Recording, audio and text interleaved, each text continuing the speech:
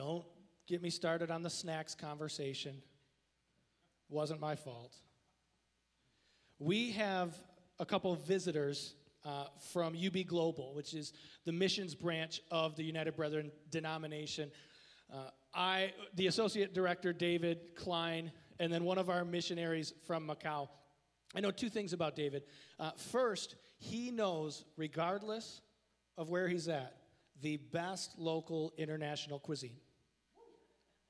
Nails it. He showed me, I had Vietnamese food for the first time last year, and found myself this was last spring, found myself in Nashville at a comedy club.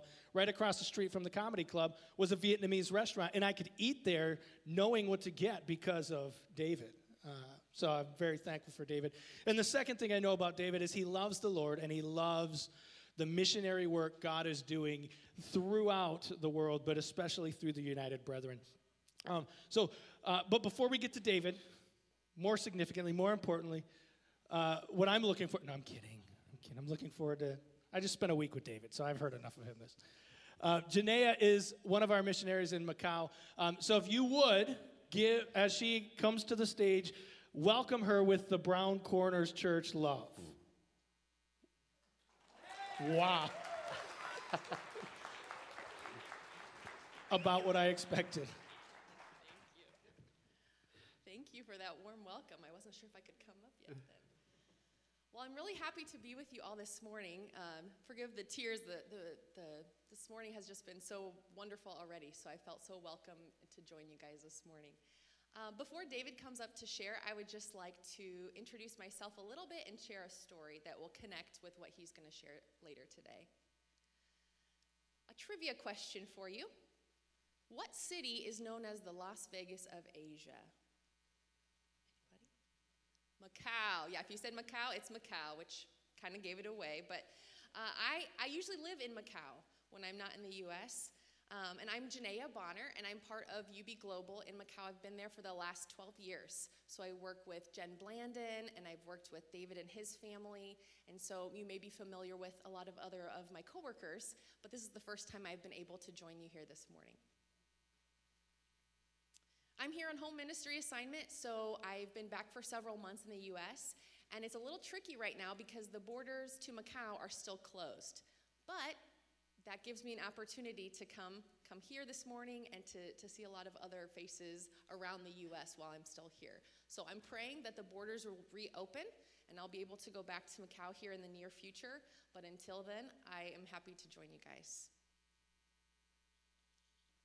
I wanted to share a little bit of my story of the last 3 years, if you would just give me a minute or two of your time. To give you an idea of the context in Macau, we do work in education and we work in the local church. So the last 3 years in particular, I've been focusing on education. I worked at an English center after school with elementary school students. And when COVID hit in Macau, it came a little bit sooner than here, all bets were off in terms of work. I worked in a secular organization, and I was probably the only Christian in my organization, and the situation just kept getting more and more intense. They asked more and more things of us, which may have happened with you guys as well in your job. Maybe no one knew how to navigate it, really. But the changes just kept coming, and it felt more and more intense. And I really had to examine how I could walk in a Christ-like way in that environment. You know, they were asking things that I wasn't necessarily comfortable with, and so I had to figure out, okay, what would Jesus do in this situation? And at every turn, it felt like the situation got more difficult. So at first, I was really frustrated. I wanted it to be easy to walk forward. I was kind of disappointed, too. And I saw my bosses there as the enemy. Everything they were asking, I was, why? But as I prayed about it, and it was a continual prayer, it wasn't just a one-time prayer, but as I prayed about it, I was just pouring out my frustration to God. And he reminded me of Ephesians 6:12. And you know, in Ephesians 6, it talks about the armor of God. But I just like to read verse 12 now for you, just because I think it's so powerful. It's been so powerful for me, and maybe it's been so powerful for you in different situations.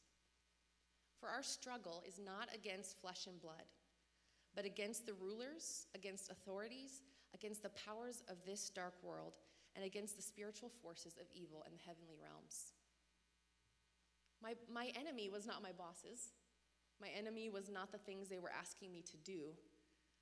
And so because of that, because God opened my eyes to that, I was able to act in a different way. It caused me to see them in a new light and started to act more compassionately towards them. Again, it was a continual prayer. It wasn't like I flipped a switch and suddenly I was so compassionate. I wish. But little by little, I was able to change my thinking and my own attitude as well. Rather than blame them or jump to conclusions about why they were doing things, I thought, oh, maybe there's another reason. And even if there's not another reason, I can change my attitude. I can change my words. I can change how I go about my work. And I can do my job to the best of my ability, just ultimately for Jesus. I think we can each do that, right? We may not be able to control the situation or who's in charge, but we can control our responses. And I knew that they valued productivity as well, and since I wanted to work hard for Jesus and they wanted productivity, I thought this is a great way to also show them that I want to do my best. So God's compassion through me allowed me to see my bosses as human and not my enemy. And it allowed me to show more love through Jesus than I could have on my own. You know, sometimes we realize our weaknesses, like we were just singing about that. We have all of our weaknesses before God. He knows. And so when I admitted that to him, he gave me his strength. I really hoped that my response would change my boss's viewpoint. But it didn't really seem to. Unfortunately. But my takeaway was that I'm still answerable to what God wants for me. I'm not answerable for their response. I'm answerable for mine. And in the end, I think that they saw I wasn't trying to fight them, but we didn't have a big kumbaya moment and stand around hugging. You know, that would have been really wonderful. I didn't see them as the enemy, and so I was able to leave on good terms. I was able to finish well and walk away knowing I did what I could. So as David shares about compassion with you all, I think it's a good reminder and a good lesson for me that on my own, I might not be very compassionate. But when I give that to God, he allows that compassion, his compassion to flow through me. David, come on up. Thank you. I'm really not sure I should even preach now. That was kind of like, okay, let's just drop the mic and go home, huh? That was good, Janae. Thank you. All right. Well, hey, I really appreciated the worship this morning. I always do shout-outs to people, and the sound of the voice made a pathway to Jesus for me this morning. It was a pretty cool thing, and that's what worship's all about, right? Really appreciate it. And I also have to shout out to the drummer because he was spot on, and that's my heart. So, but good stuff. Dan told me how to do this. I can do it. Here we go. Well, this morning I kind of got warmed up to Brown's Corner family remotely because I was getting to hang with Dan and Hunter and being down in Florida. It was a great time for us just to relax, refresh. But the most important part, folks, is it was cool to connect with Jesus. We had a speaker that really emphasized the point of being reduced to just Jesus. So this morning, if there's nothing else that you get from what we talk about today, I hope that you just can sense through the words of what's going on here of how you can connect and sit with Jesus and let him minister to your heart directly. That's stuff that I'm still pouring over and really kind of messing around with a little bit here. So it was just a week that was really worthwhile. So let me just tell you a little bit about myself first. I am David Klein, and I am Associate Director, but let me talk a little bit about our organization. I think our tagline says it really, really well. Can you see the tagline up there? Better missions together. Um, we are the mission organization that's exclusively designed for you guys, the UB churches around the country. So my job is really, really simple. It's to serve you guys as you reach out into the neighborhoods and the nations and take on the mission of Christ. So whatever there is for there to happen, I'm there to try to help that happen. We have 25 years of ministry, overseas ministry experience on our staff, as well as like 60 combined years of ministry experience throughout the United States and overseas. But honestly, that matters exactly zero unless we are in it together, unless we are doing what we're doing together. So hopefully I can serve you guys really, really well as you guys engage your neighborhoods all the way to the ends of the nations. So as you guys are planning your children's ministry things for VBS this summer, I hope you check us out because we have supplemental resources. I hope that as your youth group or family groups think about mission trips, you look us up because we do things overseas. We also do things nationally, like in New York City, or we send people to Canada, Toronto. So there's opportunities there. And as you wonder how to engage the neighborhoods around you, if people are moving in that are maybe different than you, maybe immigrants or refugees moving into your area, or you see some of the gas station that looks very different, you have a question, we're doing that stuff too. So think about if there's any ways we can impact in those ways, that'd be great. Or maybe as your church is looking for, small groups are looking for ways to learn more about missions, we have short mission training tools as well as short videos that will kind of update you on what's going on in missions. Overall, though, we are just here to help. So I'm going to put this up here real early on before I start. That's our website, which is getting redesigned right now. And that's kind of a cool thing because I think we're in the late, maybe 1990s right now, so it's kind of clunky and kind of looks kind of weird, but hopefully it'll be something really smooth here soon. And you can check us out on Facebook, which is probably the most easy way to kind of follow what's going on, but that's all right there. And that QR code, if you take your phone out, it's a way you can actually put your name down on a piece of paper and you can kind of select the resources that you might need that would be helpful to you or maybe people in your church. So that's something up there as well. So today, as I move into Scripture, let me just tell you we're going to be highlighting two pieces. First is the story from Luke 7, and then the second one is the feeding of the 5,000 from Matthew 14.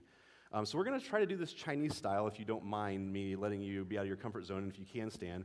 The Chinese will actually all stand when there's Scripture read, and then they'll read it in unison together to remind them that they are the body of Christ receiving God's word together, and out of reverence they stand. So if you don't mind standing, we'll read 3 different pieces of Scripture together, and I'll try to be a little bit quieter so I can hear your voices. Soon, Jesus and his disciples were on their way to the town of Nain, and a big crowd was going along with them.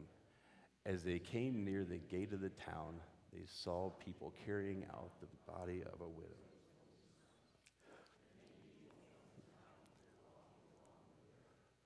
When the Lord saw the woman, they felt sorry for him and said, "Don't cry." Jesus went over and touched the stretcher on which the people were carrying the dead boy. They stopped and Jesus said, "Young man, get up." The boy sat up and began to speak. Jesus then gave him back to his mother. Everyone was frightened and praised God, and they said, "A great prophet is here among us." Now,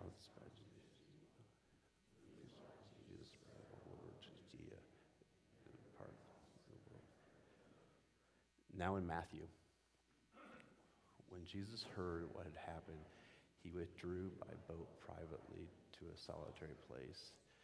Hearing this, when Jesus' lambs saw a large crowd, he had compassion on them and healed their sick. Okay, you may be seated. Thank you. So did anyone catch a theme from these two pieces of Scripture? By the way, I'm a teacher, so if you hear it, yell it out. Compassion, yes. Compassion is where we're going today. So let me take these stories apart a little bit as what was going on culturally in those days. Compassion was not a value highly held by the Romans. The Romans prided themselves on being heartless and harsh at all times. And many tribes at that time were vying for power, so this left you pretty much mostly caring about yourself and your tribe first. Most of them that day would consider compassion to be a weakness, siding with one philosopher who said, "Compassion is the vice of a feeble soul." Now, specifically in the passage of Luke, Jesus is certainly not out on the hunt for this situation with the woman. And the widow, on the other hand, was not looking for Jesus at all. She was just taking care of her son. But Jesus was moved by compassion, deciding to enter the scene. But this was kind of a tricky situation. Being around dead people in that day meant that you would be unclean, not something that a rabbi would be caught dead doing. Pun intended. Okay. Just seeing if you're alive. All right. So Jesus was compassionate in the way that he jumped into a complicated situation, a messy situation, to bring true change. You see, he wasn't only bringing a son back to life, he was restoring the only male person that she had in her life that would bring hope to him in that male-dominated culture. So this brought back tangible hope to her life. And then in Matthew, Jesus was just trying to get some rest from with his father. His life was not stress-free. He'd just seen just knew that John the Baptist had been beheaded by Herod. I'm sure he had a ton on his mind. But the people were intrigued by Jesus and the miracles that he'd been doing. So they were not close to the city. There was no food to be had, and all the disciples were scurrying around trying to solve the solution. Interestingly, Jesus didn't see this as a problem. He saw the state of their hearts. They were lost, desiring to find truth and relationship, even though they were looking for it in all the wrong places. He was compassionate to the situation, and he healed their sick, which was a miracle that happened even before the one we all talk about, which was the fishes and the loaves. So this is the background of the stories. But let's take a look at the patterns of what Jesus was doing as he moved people with the compassion of his Father's heart. First, Jesus sees. Jesus was not short on things to do. He was trying to build his Father's kingdom by telling everyone who had listened. Remember, he's facing the pressure of John the Baptist being beheaded. Jesus was looking for rest, and when this group of 5,000 came, he was also just walking around town, probably trying to do his own business that day, when he was interrupted by a woman who was in great need. You see, Jesus is always looking at us, observing what's happening in each of our lives. If we hope to reflect compassion of Christ, we too have to open our eyes and the hearts to the situations around us, even if they're not easy or they're messy. Probably most of you can't guess this by my physique, but I'm a firefighter. And just a free tip for all you, if you're going to be a firefighter, don't start to do that at 40 years old. Start when you're 18, okay? But even in my old age, doing fire academy with a group of people afforded me 3 days a week with the same group. I was able to join a family. It let me hang out with people who largely had really no interest in faith. At first, I found this pretty difficult because there was constant language and vulgarity, and it was just intense all the time at the firehouse or at the training center. But over time, I realized that I was able to see what was going on in their lives by the stories they told and by the jokes they were telling. Listening closely, I started picking up on some of the heart behind the stories. In my class, there were a couple people that I even started to pray for intentionally, asking that 1 Peter 3:15 would be my guide, that I would always be ready to give an answer for the hope that I have, but I would do it in a gentle and respectful way. Class after class of not seeing even a glimmer of chance to talk about something serious or faith led me to one night after doing a training exercise, sitting in the back of the engine, completely gassed, sucking the air, and sitting beside another cadet. The cadet had been going through a really rough patch, and I knew that. She had just had hopeless situation after hopeless situation happening in her life. I was pretty clear in her situation, and even before the most recent devastating word came that day, you see, she lost her father, and she was really close in EMS to where he was at, heard the call and didn't realize it was him, and he passed away without her being able to respond to him. And so that night, seemingly out of nowhere, she looks over at me and says, "Where do you find hope when things seem so hopeless?" You see, being aware of knowing where she was gave me the ability that night to offer a hope that I had. Second, Jesus feels. Obviously, I feel too much too, sorry. Once again, Jesus allows himself to feel and get involved in situations, to feel what people are experiencing. He empathizes with people, and he comes to their level. He lives life with them. Though he clearly didn't have to be compassionate that day to satisfy the people around him, he chose to join in their suffering.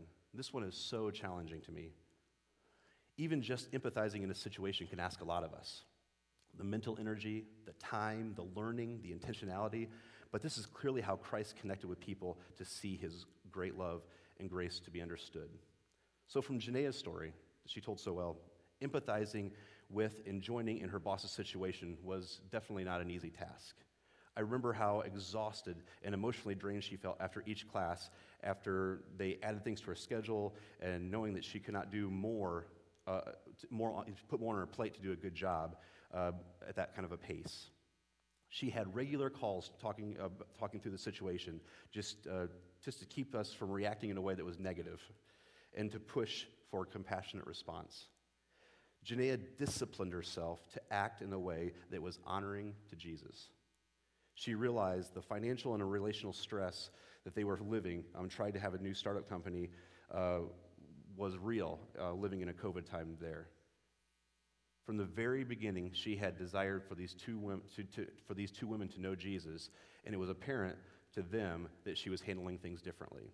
Because during 2021, the English Center had a numerous staff leave, most of them in a big, huge ball of fire, while Janaea left on good terms, even with them realizing that they had made a mistake in her pay and self-correcting that. So though things were not easy or fun, Janaea lived a couple hard years in a way that showed those two women and the teaching staff there the compassion of Jesus. This is super challenging, but I believe it's the only way that we're going to engage the situation with the heart of Jesus. Joining people in their situation to feel what is going on can be messy, and it can even require a lot of our personal sacrifice. But it's the only way to show the deep level of compassion that Christ asks of us. And then lastly, Jesus acts. I have noticed that this has become a culture of click like and feel really good about ourselves. We often, as Christians, talk a lot, but then when it comes to finding meaningful solutions to problems, we kind of fade off into the distance. Jesus was not only there, he was not only there with them, but he provided a fish and loaves dinner. He brought a son back to her mother. We have to put away our big Christian talk and adopt a posture of finding true help and care for the lost world around us.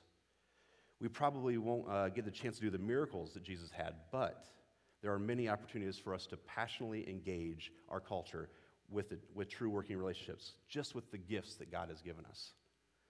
Once again, from Janaea's story, all that was being learned from empathizing and watching her bosses would have little impact without action. I remember getting on the phone for long hours, talking about what could be done to both honor Jesus and these women, which she explained. But at the end, there was a very tactical list of what needed to be done that it could be so that people could show the love of Jesus. So sometimes I don't think it takes that kind of effort on our part to learn in that way and be so methodical. But I think in certain situations it takes a lot. The great part is that you're not in this alone, though. Remember, the Holy Spirit is walking with you step by step, then you can rely on him. And remember, you have a family. Just like Janaea picked up the phone to me, you have a family around you. When you have things going on, talk to people, get the group together. So Jesus sees us in our situation. He feels that situation with us, and he acts in a meaningful way. So if we have any hope of reaching our neighborhoods around us and all the way to the nations, we're going to have to lead with compassion. We're going to have to see people and have compassion for their situations and then act in love. And this most likely probably won't be in this church building. It's probably going to be at the post office. It might be at a restaurant. For me, at the fire station, an office, maybe at school, a sport team practice, being in your neighborhood with people around you that look like you and act like you, or maybe people who are moving into your neighborhood that don't look like you or don't act like you. Take the extra time to see these people with the eyes of Jesus, and then let your heart be moved. Need I remind us as we close this time of Jesus' greatest example of compassion. Seeing us in our sin, deserving death, he joined us. Having compassion, he took on our sin. He lived a perfect life, which is quite a fall for God, all the way to humiliating death on a cross. but not hollow compassion. Those actions allowed us to live and then live forevermore. So as I read this next piece from Philippians 2, I want you just to listen for the heart of compassion in the words by Jesus' example. Therefore, if you have any encouragement from being united with Christ, any comfort in his love, any compassion, common sharing in the Spirit, any tenderness and compassion, then make my joy complete by being like-minded, having the same love, being one in spirit, one in mind. Do nothing out of selfish ambition or vain conceit. Rather, in humility, value others above yourselves.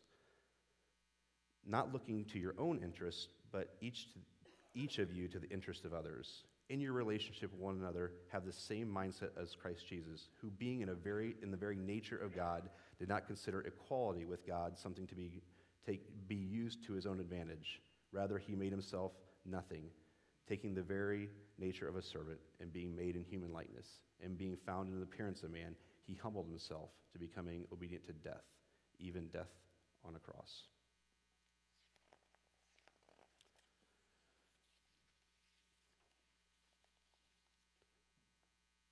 Now on to our present-day home front. Have the last couple years been hard on you? Does the crazy life of social media, the pandemic, the constant change stir your soul like it does mine? I can think of a number of times when the text from Matthew 9 makes total sense, when it says, I felt like a sheep without a shepherd, each time that I forgot that Jesus is standing here right beside me. There are many voices and conversations that have been flooding my ears, influencing my thinking, and at times shaking my emotions. As my wife, Melissa, and I would listen to something, it seemed like the messages I mostly agreed with. But as I turned off the browser or I closed the TV or shut the TV off, I would say, that just doesn't seem human. You see, our world is not much different than the world that Jesus lived in, deficient of compassion at every corner. But folks, when the room is the darkest, I believe this single light can make the biggest impact.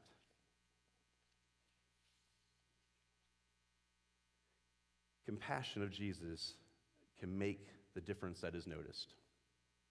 The world wants to diminish our capacity but remember, the same Spirit that lives in Jesus is also the Spirit that lives inside of us. Have you guys let compassion impact you personally lately? He is with you, lovingly waiting. I want to give you a second to sit with Jesus and let his compassion flow over you. Let Jesus see you right where you are. Maybe it's not where you hope to be. Maybe it's you've been hurt or beat down. Maybe a piece of you has died for some reason. Or maybe you've done something that has left you feeling a little bit unworthy of Jesus' attention. He doesn't care. He sees you. Or maybe you have been hard on yourself or others close to you, and maybe you're just worn out from life. Let yourself experience Jesus being in those things with you, just caring for you, showing his compassion. So let's just take a minute and do whatever you need to do to think about Jesus right there beside you.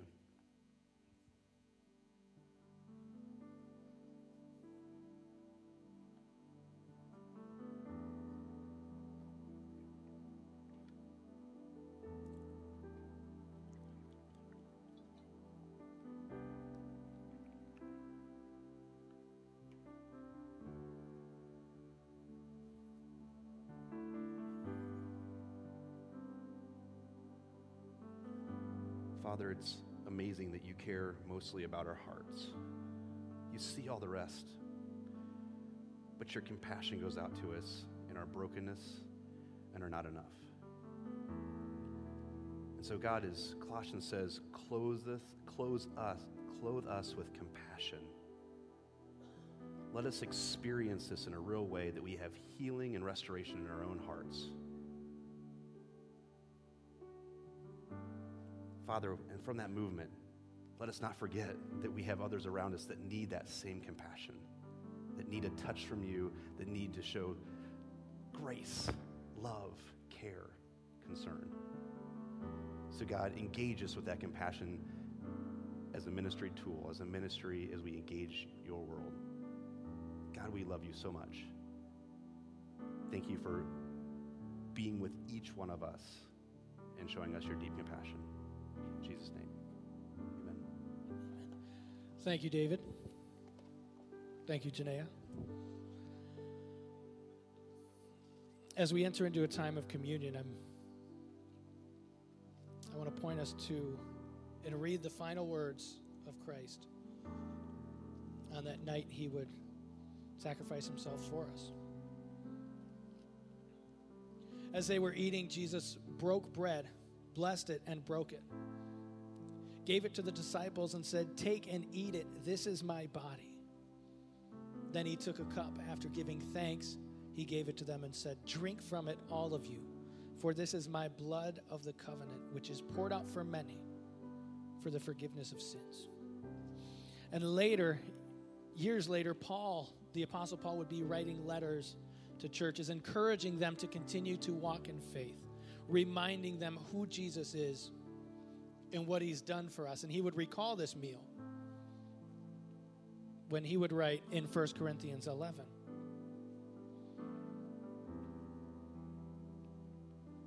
When you come together, it is not to eat the Lord's Supper, for at the meal each one eats his own supper. So when one person is hungry while another gets drunk, well, you don't have homes which to eat and drink? Or do you despise the church of God and humiliate those who have nothing? What should I say to you? Should I praise you? I do not praise you in this matter. He's responding to some chaos. He's responding to some arguments, some conversations, some division. And then he writes, "For I received from the Lord what I also passed on to you. On the night when he was betrayed, the Lord Jesus took bread, and when he had given thanks, broke it and said, 'This is my body, which is for you. Do this in remembrance of me.' And in the same way, he took the cup after supper and said, 'This cup is the new covenant in my blood. Do this as often as you drink it in remembrance of me. For as often as you eat this bread and drink this cup, you proclaim the Lord's death until he comes. So then, whoever eats the bread or drinks of the cup of the Lord in an unworthy manner will be guilty of sin against the body and blood of the Lord. Let a person examine himself in this way. Let him eat the bread and drink from the cup. For whoever eats and drinks without recognizing the body eats and drinks judgment on himself.'" We all, in this church body, but even in the world, we experience chaos.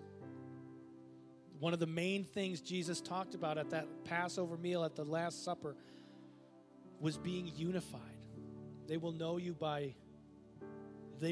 love me by how you love one another. Jesus was compassionate. Jesus was loving. And Jesus equips us to be compassionate and loving today. But we have to examine ourselves. We have to examine our own hearts. So as we prepare to partake in communion, I do want to give you a time to examine your heart, to think about where you stand with Jesus. As I always say, if you have business to handle with Jesus, handle your business, and then come and partake.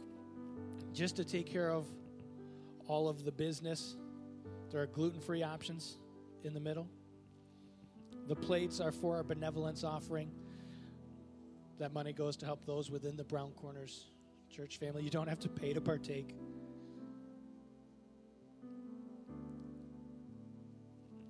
Church, Jesus is right next to you with arms open wide. Come to him this morning.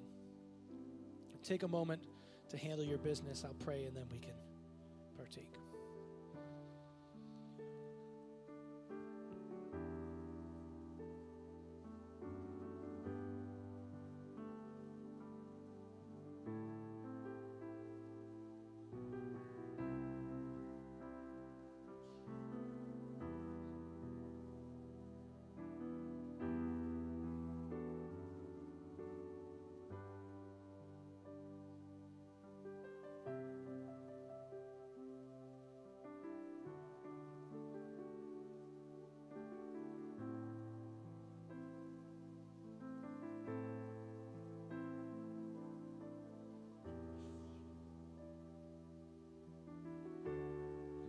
God, today we're thankful for Jesus.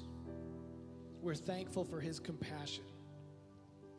We're thankful for his compassion in the chaos of the world he walked in, and the chaos and the compassion in the chaos of the world we walk in. God, we're just so grateful that we don't do this alone. We don't have to do this alone. First and foremost, we have you, our comforter, our salvation, our heavenly Father. And secondly, we have a family. You've given us a family. Help us to lean on you first and then lean on that family. God, as we partake, let us not forget. Let us partake in remembrance of you. We ask all these things in Jesus' name. Amen.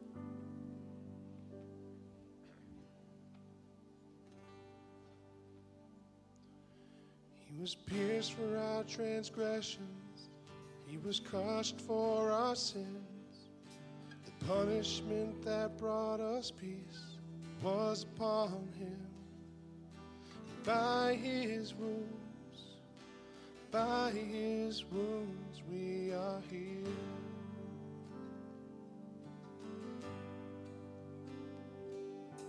He was pierced for our transgressions. He was crushed for our sins. The punishment that brought us peace was upon him. By his wounds,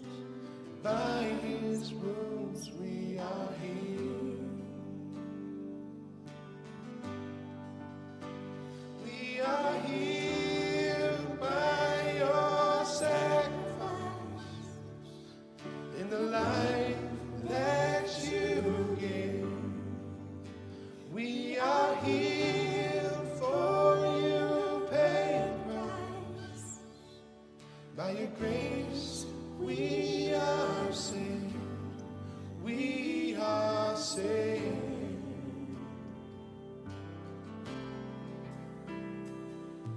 He was pierced for our transgressions. He was crushed for our sins. The punishment that brought us peace was upon him. By his wounds, we are healed. We are healed by your sacrifice in the life that you gave. We are healed, for you paid the price. By your grace we are saved. We are saved. He was pierced for our transgressions. He was crushed for our sins. The punishment that brought us peace was upon him. By his wounds, we are healed.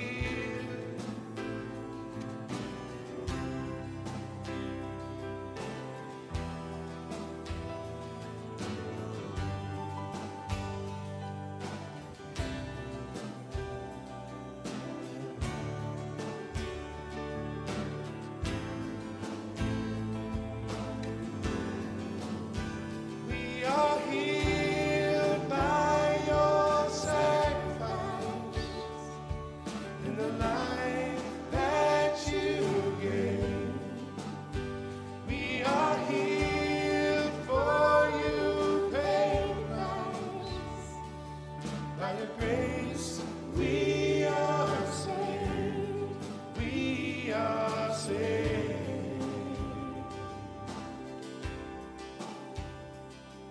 He was pierced for our transgressions.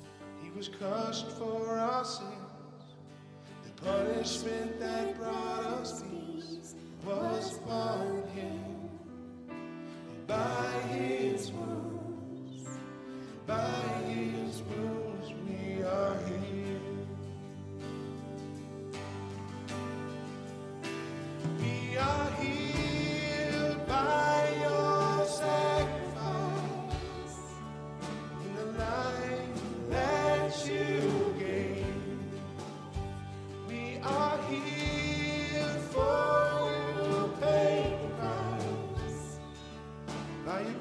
grace, we are saved.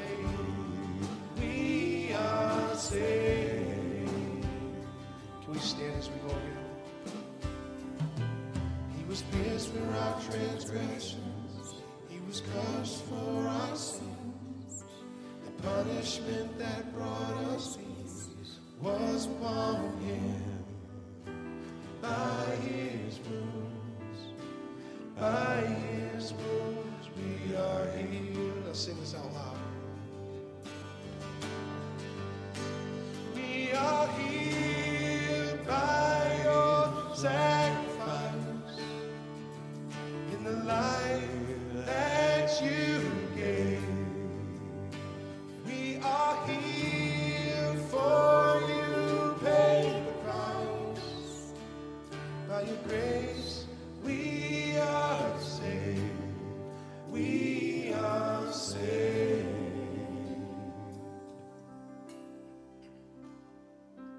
He was pierced for our transgressions. He was crushed for our sins. The punishment that brought us peace was upon him.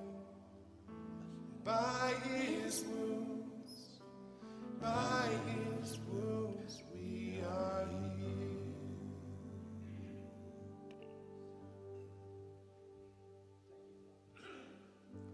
Thank you, Father.